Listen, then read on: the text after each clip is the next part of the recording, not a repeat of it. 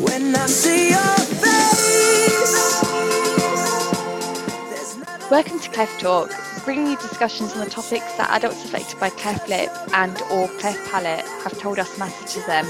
Brought to you by the Cleft Lip and Palate Association as part of CLAPA's Adult Services Program.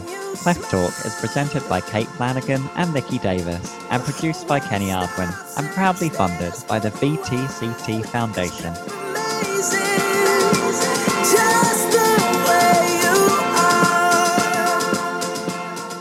Hello and welcome. My name is Nicky Davis and I'm the Adult Services Officer at CLAPA. Together with my colleague Kenny Ardwin, we're excited to bring you for the last time a very exciting episode of Cleft Talk, brought to you by CLAPA's Adult Services Project, proudly supported by the VTCT Foundation. Cleft Talk is your opportunity to learn more about the topics that adults born with a cleft across the UK told us are important to them through the Adult Survey and Roadshow. We hope that you find this podcast both entertaining and informative. Remember that you can keep up to date with the Adult Services Project online, including listen to this and other panel discussions again at www.clapa.com/Adult Services Project. You can also join the conversation at Facebook at www.facebook.com/groups/CLAPA Adults. Today on the programme, we're excited to bring you our Christmas special where we'll be talking about them Christmas disasters that I'm sure we've all experienced, what supportive advice we can give if you will be spending Christmas self-isolating, and we'll be reflecting back on some of the feedback that you guys at home have told us about Cleft Talk. It's our pleasure to welcome our panel guests, Nicola Stock and LeRoy, to our podcast. Do you mind telling everyone what you do in your background, please? I'm Cherry. I'm the Regional Services Manager for CLAPA. So my role is supporting the regional team to deliver services for everyone affected by cleft across the UK. I've also been working with the volunteers and the CLAPA community in the South East for the last 5 years. In the past, I've worked in the voluntary sector for over 23 years, supporting families and working with volunteers who want to make a difference in their local community. Oh, thank you and welcome. This is your first podcast with the Cleft Talk, so it'll be exciting. And Nicola. So I'm Nicola Stock. I'm a Senior Research Fellow at the Centre for Appearance Research, which is based at the University of the West of England in Bristol. My background is in psychology, and I've worked with Kenny and Nicky on this project for a number of years now, specifically trying to provide the research to support the interventions that they've put into place. Oh, thank you. And it's great to have both of you here on our very last podcast for Cleft Talk. So we're going to start with the questions now. So this is a question to both of you. So what does Christmas look like in your family household? Okay, so we're quite traditional in our household, always have a real tree. And my grown-up daughter will not let me decorate it because it has to be colour coordinated. She's very particular about that. So this year we've got lots of blue tree decorations. I went out and bought a few, and then I bought a few more, and I think we've got more blue than anything else now.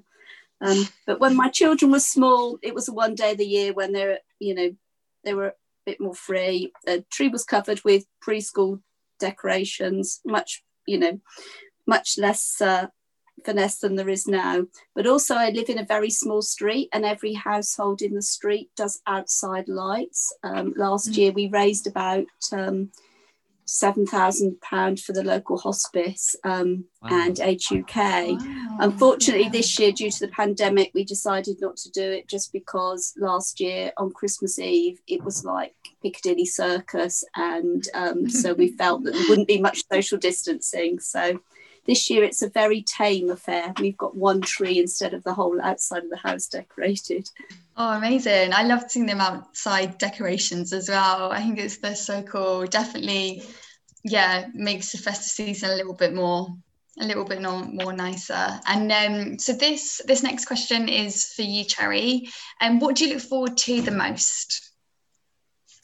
And for me, Christmas is about spending time with friends and family. Obviously, this year that's going to be a bit different as well.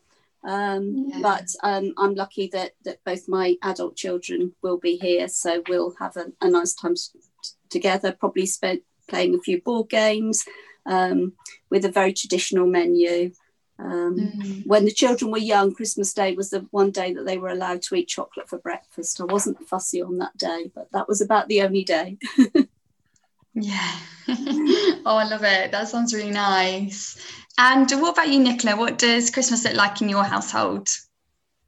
Yeah, so actually, while I was growing up, it sounds very similar to Cherry's Christmas. We always had quite a traditional one, and it was very lovely. But actually, now I've kind of, allegedly become an adult. It's kind of become very different. So actually, we've had quite an international Christmas over the last few years, because we've got family kind of all over the place. So our most recent one was a road trip to Germany, which was really cool. Kind of packed up our car and drove, we took a ferry to the Netherlands, drove through Germany and all round to visit various aunts and uncles and cousins, and then back through Belgium to get home. So I would say our Christmases are actually quite untraditional at the moment, but obviously we'll be doing a lot less international travel this year. Yeah, no, definitely. Or hopefully soon we'll be able to go away again. And so this question is for you, Nicola. Christmas can also be a very stressful time with many things going wrong. So have you had any disasters in the past? For example, could be anything like the turkey burning and not having enough room in your fridge, or just doing that last minute dash to the shops to get a present. Yeah, so those are all really good examples. And I knew in advance that you were going to ask me this question. I've really been racking my brains on this one, but I honestly can't think of a good disaster story for you. I feel like I've really let you down. But maybe if you come back to me again in a year's time, because I had a baby about a year ago, and this year will be her first Christmas. And she's already quite a troublemaker, so I'm sure she can get up to some mischief, and will give me some stories for the future. Yeah, oh, definitely. Oh, we look forward to that. We'll look forward to hearing them. I mean, for your sake, Nicola, I'm pleased that you've never had a Christmas disaster. Yeah, that one. Some of us have had moments where we remember why we only come together once a year. Yeah, I'm quite lucky in that respect. Because I'm always on holiday. That's the secret to it, perhaps. It's the secret. Yeah. Now, we all know that this year has not gone to plan for everyone, to say the least. And it's been a really difficult year that no one could have predicted. Cherry, for people who usually find Christmas a lonely period, I imagine that this year could be even more so. What advice would you say to people who may be worried about this? Yeah, I think it's going to be very strange Christmas for many people this year. For me, though, I think I can handle a situation much better if I'm prepared. So if I sort of think ahead.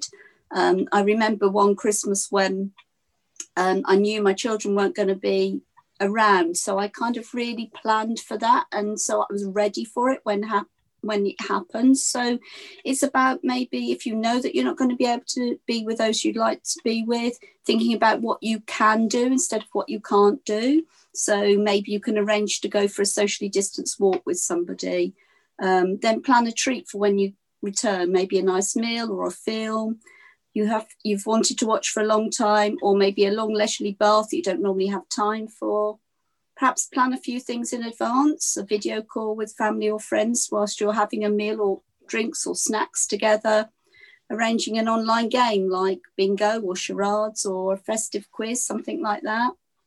Sometimes I think helping other people is rewarding. So maybe you could arrange to be a volunteer for somebody like Age UK who have a befriending service where you have a weekly chat to an older member of the community. Or do some festive baking and share it with family and friends and neighbours. I know in my local community, somebody's been knitting Christmas tree decorations and just dropping them. And she's called the Knitting Nana, and she just drops them everywhere and people find them. So it's sometimes it makes you feel better if you're doing something for somebody else, I think. Or some, I was thinking music always makes me feel good as well. So maybe making a playlist of all the songs that you love to play whilst you're doing something you don't enjoy doing. So maybe when you're doing the washing up or something, have, something you can dance along to, something like that. But if you're worried about someone, then find some support systems for them. It might be that they need to start arranging an appointment with their GP, or someone they can talk to is a good listener. Depending on their situation, they may need more specialist support. So maybe the Samaritans, or if, we know that people have been struggling a lot more in abusive relationships during the pandemic. So Women's Aid and Refuge are specific charities that can help with that, or the local Citizens Advice Bureau. There are always support avenues available online too. Sometimes just joining a forum or a social media group with like-minded people where you can chat to people who understand your situation can be very supportive. Definitely. Thank you very much for that, Clary. It's all really good advice. And of course, our CLAPA Facebook pages are around throughout the Christmas period. You'll find like-minded people on there to talk to. I think we also spoke a little bit about this last year as well, in the sense of not putting too much pressure on yourself either, and feeling that there's expectations on things that you should or shouldn't do at Christmas time, and really to do, like you say, Clary, what's right for you. Do the things that you enjoy, actually make it quite a chill day, take some of the pressure off, and maybe, I guess, see this year, with it being a bit different, as a bit of an opportunity to have that kind of slightly more low-key Christmas that you've always secretly wanted to have, without all the pressures of having 30, 40 people around for Christmas dinner or whatever. And remembering as well that at the end of the day, it is just one day, and that you needn't put all that pressure on yourself, and just to do absolutely what makes sense for you on that day. Maybe I think sometimes turning social media off, because I think sometimes social media just makes the situation seem worse if you're looking at everybody else supposedly having a good time. My view on that is always, if people are posting on social media, they can't be having such a good time. So maybe it's the day to turn it off. Exactly. And it's always the rose-tinted glasses. Nobody is posting their Christmas disasters on social media. No. Nicola, obviously, as well, there'll be a lot of people at the moment who feel pretty vulnerable, will be self-isolating, perhaps a bit concerned about, slightly increased movement around Christmas time, with people kind of, going to extend their bubble slightly and interact with other family members. What would you recommend to people who feel particularly worried about the pandemic to cope with this difficult season? Yeah, I think this year's been especially difficult, hasn't it, for those people whose health is particularly at risk. And I think Christmas is one of those times of year where being on your own, if you're self-isolating, if you're trying to kind of keep away from the hubbub, that could feel even more challenging. What I think is actually really useful is the advice that we're given around supporting our mental health or other people's mental health is actually really the same regardless of the circumstances we're in. So as Cherry mentioned, we know that social connection is essential to our well-being. So it might be quite a different kind of connection right now, in that you could be on a video call rather than seeing someone in person. But, if you're able to reach out to try to make sure you have a chat with a friend or a neighbour over the garden wall, or, a family member at least once a day. Cherry mentioned to limit the use of social media. I think it can be a great way of connecting. But if you start to notice, maybe you're on there a bit too much, you're starting to feel a bit low, as Cherry says, just give yourself a break from it for a little while. Looking after our physical health, always very important for our mental health. So I think making sure, we're trying to eat as healthy as we can, which, to be fair, can be quite challenging at Christmas.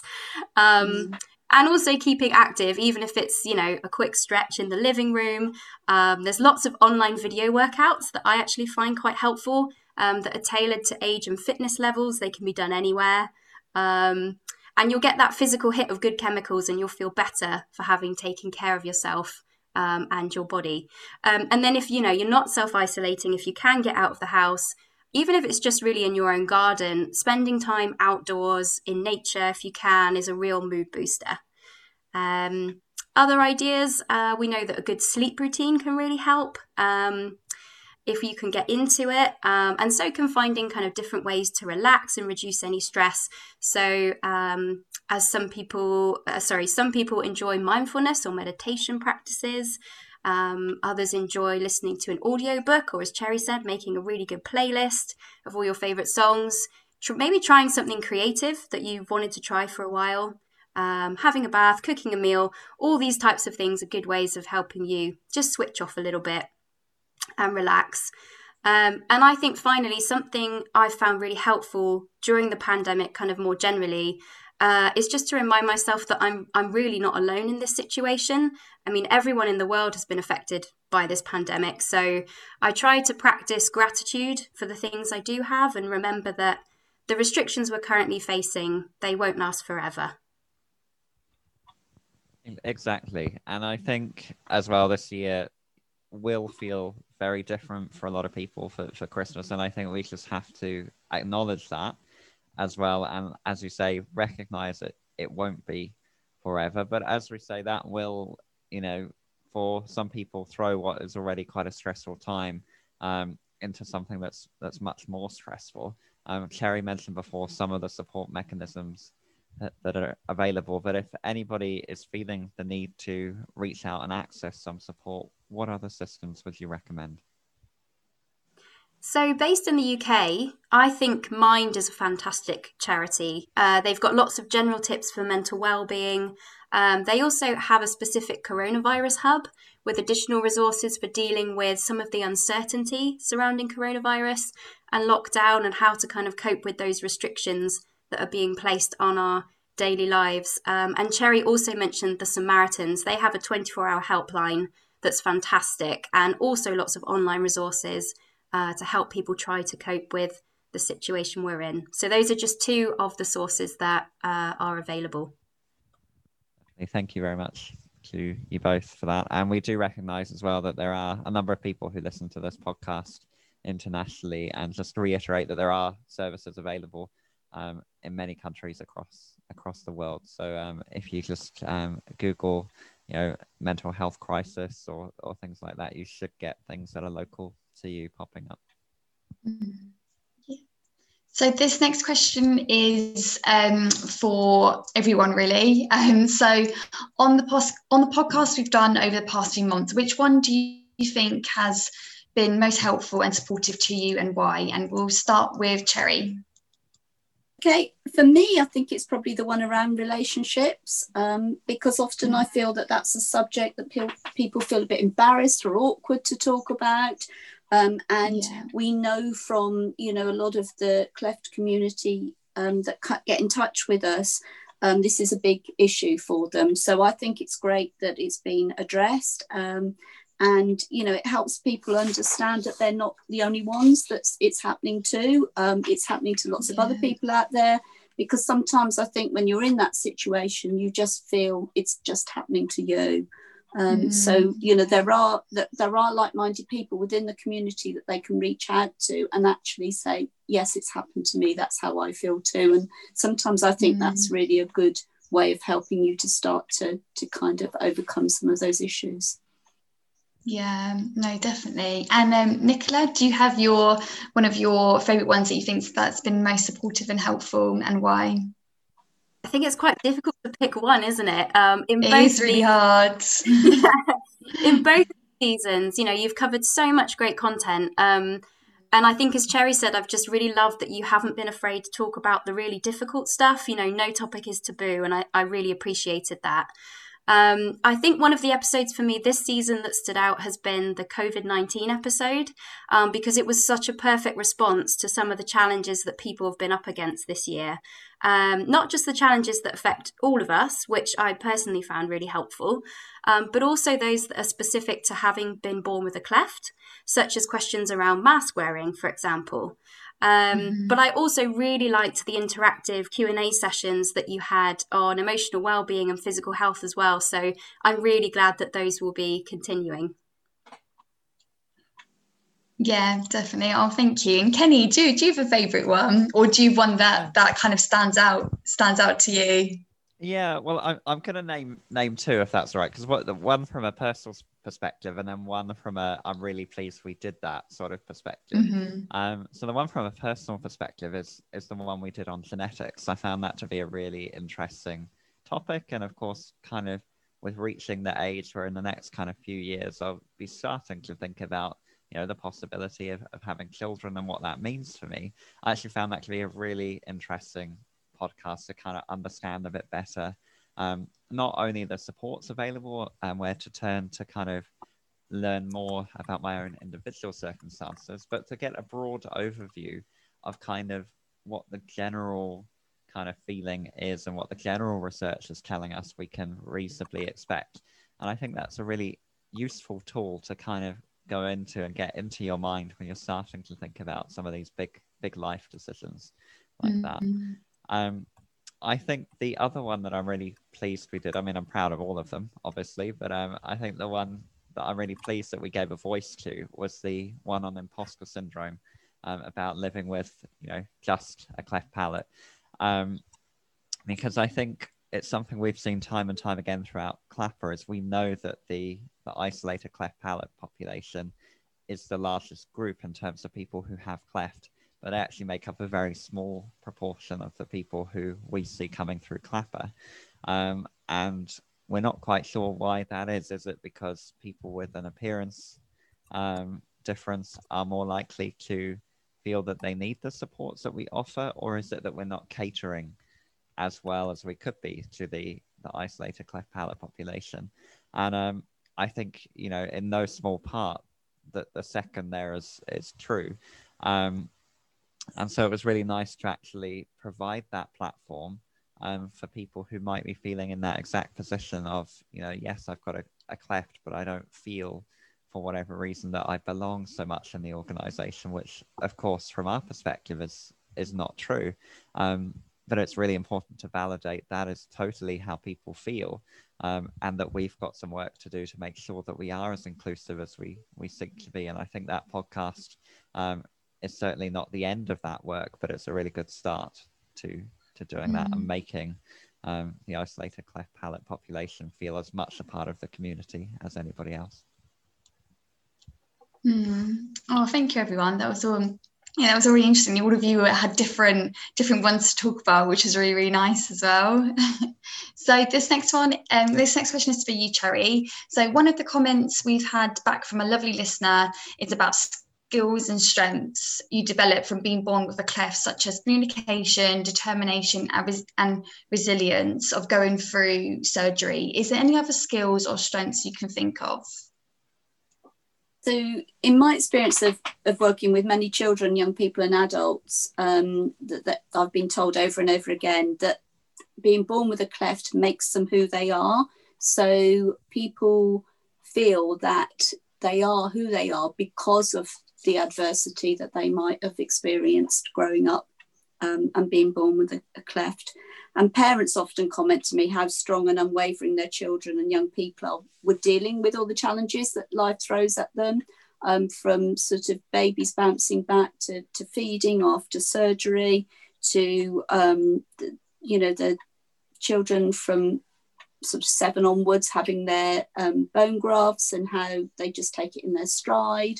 And I remember talking to an adult locally, and it was really useful actually for the parents on the same group, because he said the only thing that he really remembered about his surgeries as a child was ice cream and, you know, being really spoilt with nice food afterwards. So, you know, that's quite interesting, isn't it? So, and I think it's about helping the parents to make the journey seem as kind of seamless and almost as kind of part of their life for the children, so that the children don't sort of tend to grow up thinking it's a big deal. And also one of the young adult volunteers who's worked with me a lot at several young people's events, who actually herself as a young person came to CLAPA camps, as they were then called, said that seeing the determination and the resilience of the young people doing activities such as, you know, abseiling or, jumping off high towers and things like that, actually really inspired her. And she she came into volunteering because she wanted to give something back, but actually she wasn't expecting to get so much out of it herself. So for me, that was just like really amazing to hear, because it was, you know, she was giving, but at the same time she was receiving. So that was lovely. And I think that's quite useful to kind of self-volunteering in some ways to other people. Yeah, no, definitely. That's a really lovely story as well. And I think, people would love to hear that as well on this podcast. So that was really nice. Thank you. And just to follow up on that as well, because I think we have spoken a lot about, you know, skills and strengths, which is fantastic. And just recognizing that it is highly individualized as well, and that we have, you know, a lot of people who interacted with us through the survey and roadshow, who very much identify with that kind of sense of resilience and determination and things. But equally, with the shoe on the other foot, we had a lot of people who said that doesn't necessarily describe them particularly well. And so just recognizing that for other people as well, they may feel the opposite. And that's normal. That's a normal reaction to, you know, a situation such as Cleft, or which is, you know, in no small way quite a challenge to go through. And so just recognizing that, you know, we are here as well for people regardless of their experience. And you know, you can go onto our Facebook pages on any given day, and you'll see examples of that, of people who feel that their cleft has been a really positive thing for them, as well as people who feel actually they would like to access further support, and that support is available. Sure. So thank you both for that. And just reflecting now on the Adults Project overall, because it's been kind of coming up for 3 years now that we've had the Adults Project, and we've kind of gone from the first year of collecting all the information through the survey and roadshow to kind of pulling that together. You know, we've had our adults conferences, obviously the Cleft Talk podcast that we've run for a couple of years, the Leavers Pack trial. There's been a lot of different things that we've done here and there, and I think it's quite reasonable to expect, with kind of the new ways of working and things that are happening, that the Adults Project will look a little bit different in the future, and will of course continue to evolve with the times that we find ourselves in. But reflecting on the Adults Project so far, are there any particular moments for either of you that you can think of that particularly stood out, and why? And we'll start with you, Sherry, for this one. I don't think I'd really want to pinpoint any particular point, as for me the whole project has been amazing, and I'm really pleased that we've done it. When I first started with CLAPA about 5 years ago, I don't think we were that good at engaging with a wide, diverse group of adults. We had a few adults that we kind of were in touch with, and some of the activities we did were because we'd always done them, or because we thought that's perhaps what adults born with a cleft wanted. So the survey for me was a really good start, because actually we're actually really asking the population what it is that they want, rather than second guessing it, which, you know, is quite often being proved wrong. So I think that's really important. And I really enjoyed being involved in the focus groups, because that kind of was really useful to listen to what the community was saying and hearing from people in a variety of different areas. And I'm sure for you, Kenny, going around the whole country, it must have been amazing. So, you know, to see people on their home turf as well, I think. Definitely. And I think people felt a lot more engaged with us through having done that, rather than asking them to travel great distances, and I think felt a lot more comfortable. And I think we just really saw, I think what it really highlighted for me is the diversity within the cleft population, that we obviously have to make sure that we're catering for everybody. And so it was really nice to see such a wide array of different views and experiences coming through at the roadshow, which I think was interesting as well, because although it largely supplemented what we found in the survey, there definitely were some people who came to the roadshow, or some people who just did the survey, who had slightly different experiences to each other. So it was really valuable, I think, to have done both of those things to really get the picture, rather than have just done one or the other. How about for you, Nicola? Yeah, again, it's difficult to pinpoint a moment, isn't it? Because there've been so many great ones. You've done such an amazing job. I think for me, in a way, it was actually getting the funding to run the project in the first place, because it meant that there was an acknowledgement of the importance of support like this, not just in childhood, but, all the way through, really, into adulthood. Kind of going back a few years, I carried out a lot of interviews with adults who were born with cleft as part of my PhD. And during that process, it became so clear to me that while there were many adults, as you mentioned, Kenny, who have coped really well with life challenges, others might still need support. And so following on from that work, this project has really helped to make sure that that support is now actually available in various different formats. And, some of it's not just available to those in the UK, but also globally.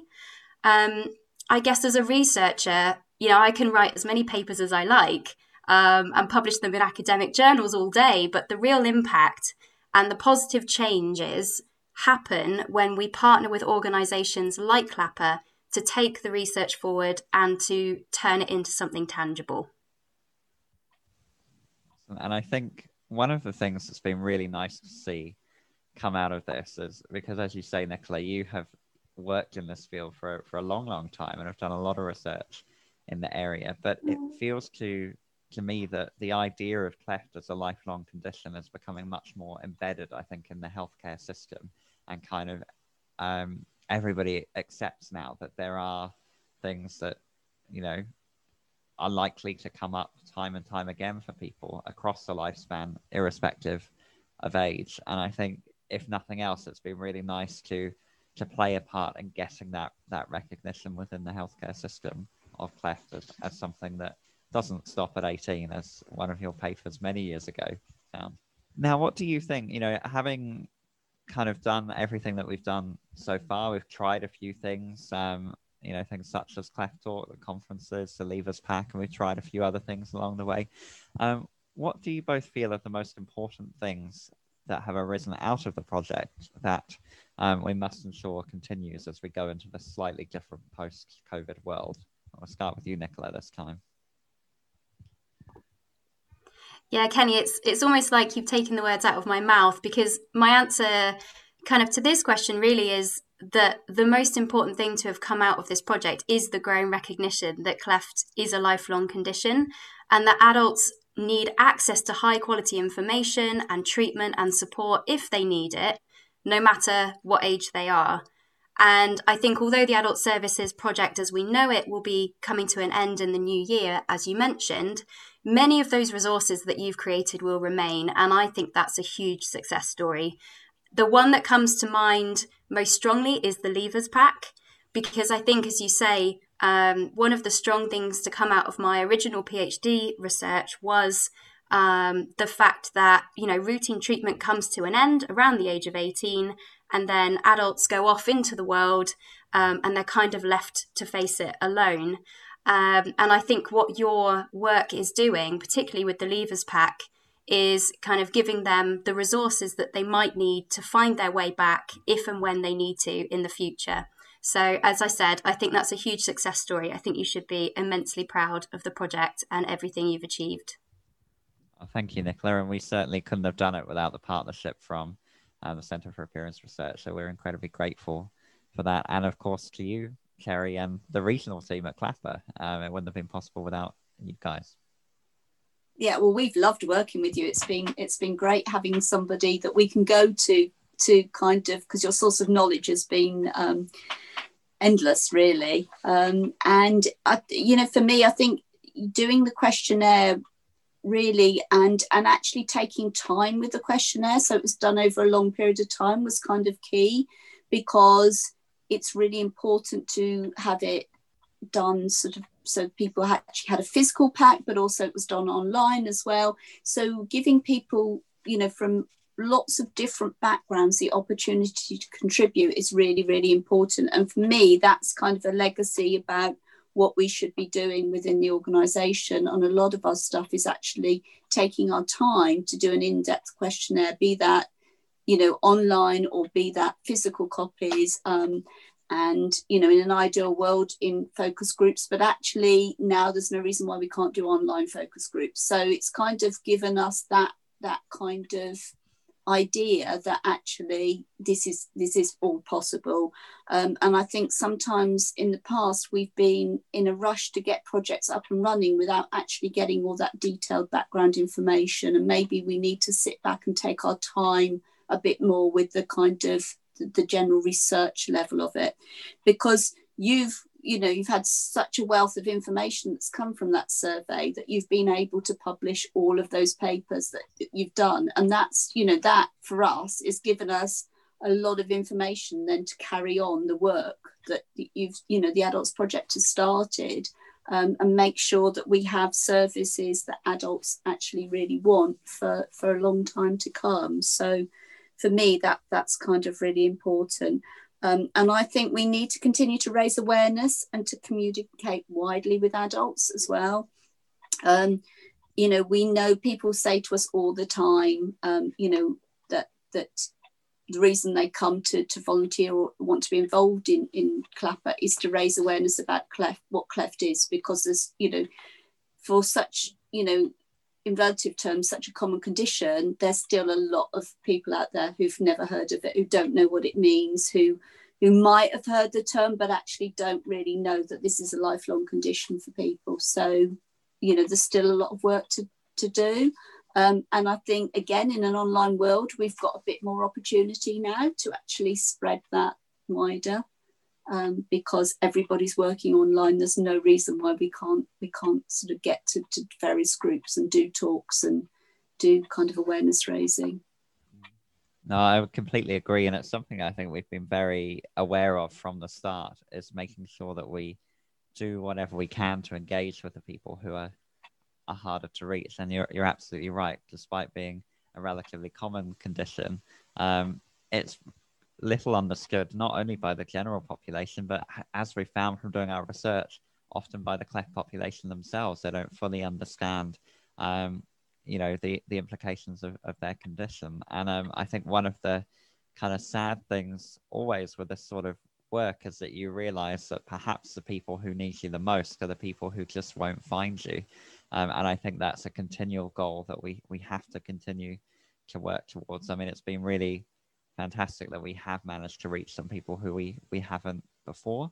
And I think, you know, certainly if I was to give any advice to other organizations who were looking at doing something similar, I think, like you were saying, Sherry, taking the time to really suss out what the need of the community is really valuable in the long run. And I think for charities, it's very tempting, you know, that we all just want to help people to just dive right in on a hunch and kind of do what we think the community needs, rather than kind of stepping back and taking a bit longer to be absolutely sure that what we're doing is what they want. But I think, you know, we then reap the benefit of that later on, which I think we certainly have in terms of engagement with things like the Leavers Pack, with the adults conferences, and with Cleft Talk.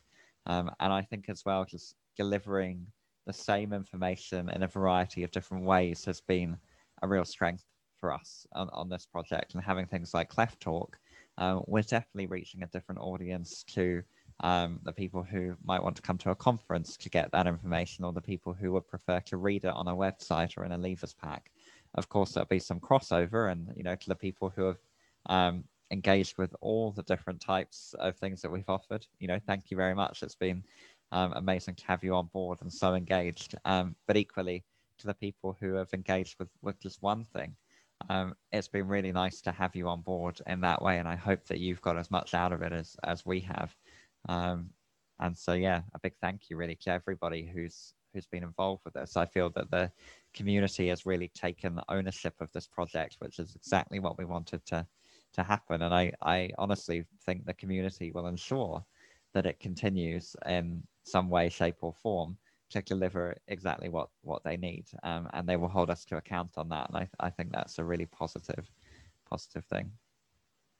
And on that note, that brings us to the end of this panel discussion. I hope that everybody has found it to be an interesting overview of the Adult Services Project. Although Cleft Talk in its current form ends at this point, what we have managed to do is set up kind of multimedia podcasts and videos, panel discussions in a wider way within CLAPA, covering not only the adult stuff, but children and young people and families and all the things that apply to all sorts of different groups, which I think is a really positive thing. And so you will see kind of panel discussions from CLAPA continue. If you're listening to this on the podcast stream, which most people will be, you will find from next year that those panel discussions that we generally do over Facebook Live with the whole organization, you'll also find the podcast audio in this stream. So you don't need to do anything other than keep listening, and you'll find from early next year, you'll get your monthly notification of a podcast. But yeah, it's been fantastic to be a part of getting this off the ground. Obviously, if this discussion has made you wish to seek further support, then please do contact your Cleft team and request to see a psychologist or any other member of the Cleft team as you see fit. You will find the details of your local Cleft team on our website or in your Leavers Pack if you've been one of the lucky few who have already got one of those. If not, keep an eye out next year as there'll be a much wider rollout of those. Obviously, if you're already being seen by your Cleft team, feel free to talk with them about how to book an appointment with the psychologist or any other Cleft team members, where they'll be able to offer more information and discuss anything that we've discussed in much greater detail and more specific to you. CLAPA is the community for all those affected by cleft with any issue, so please don't hesitate to get in touch with us. Remember that you can access more information, listen again to this and other panel discussions on our website at www.clapa.com/Adult Services Project. Once again, I'd really like to thank our panelists, Nicola Stock and LeRoy, for joining us for today's discussion. It's been really great to have your insights and expertise, as well as a big thank you to you at home for joining us as well.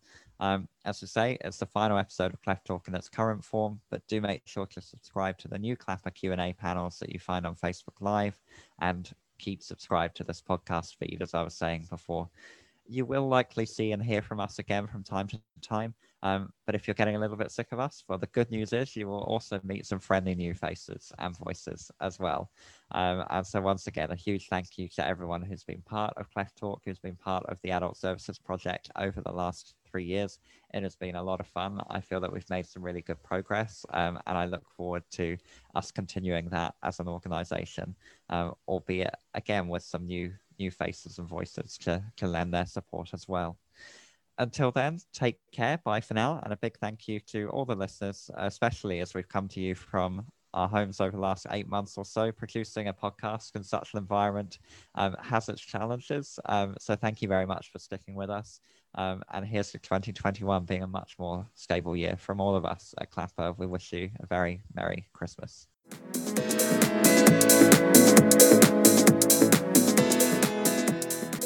Hey guys, thanks for tuning in to Cleft Talk, brought to you by CLAPA and proudly supported by the VTCT Foundation. We want to know what you thought of the programme so that we can make the next one even better. If you found this interesting, please make sure you subscribe to our podcast on Spotify, Apple Podcasts, SoundCloud, or your favourite podcast player.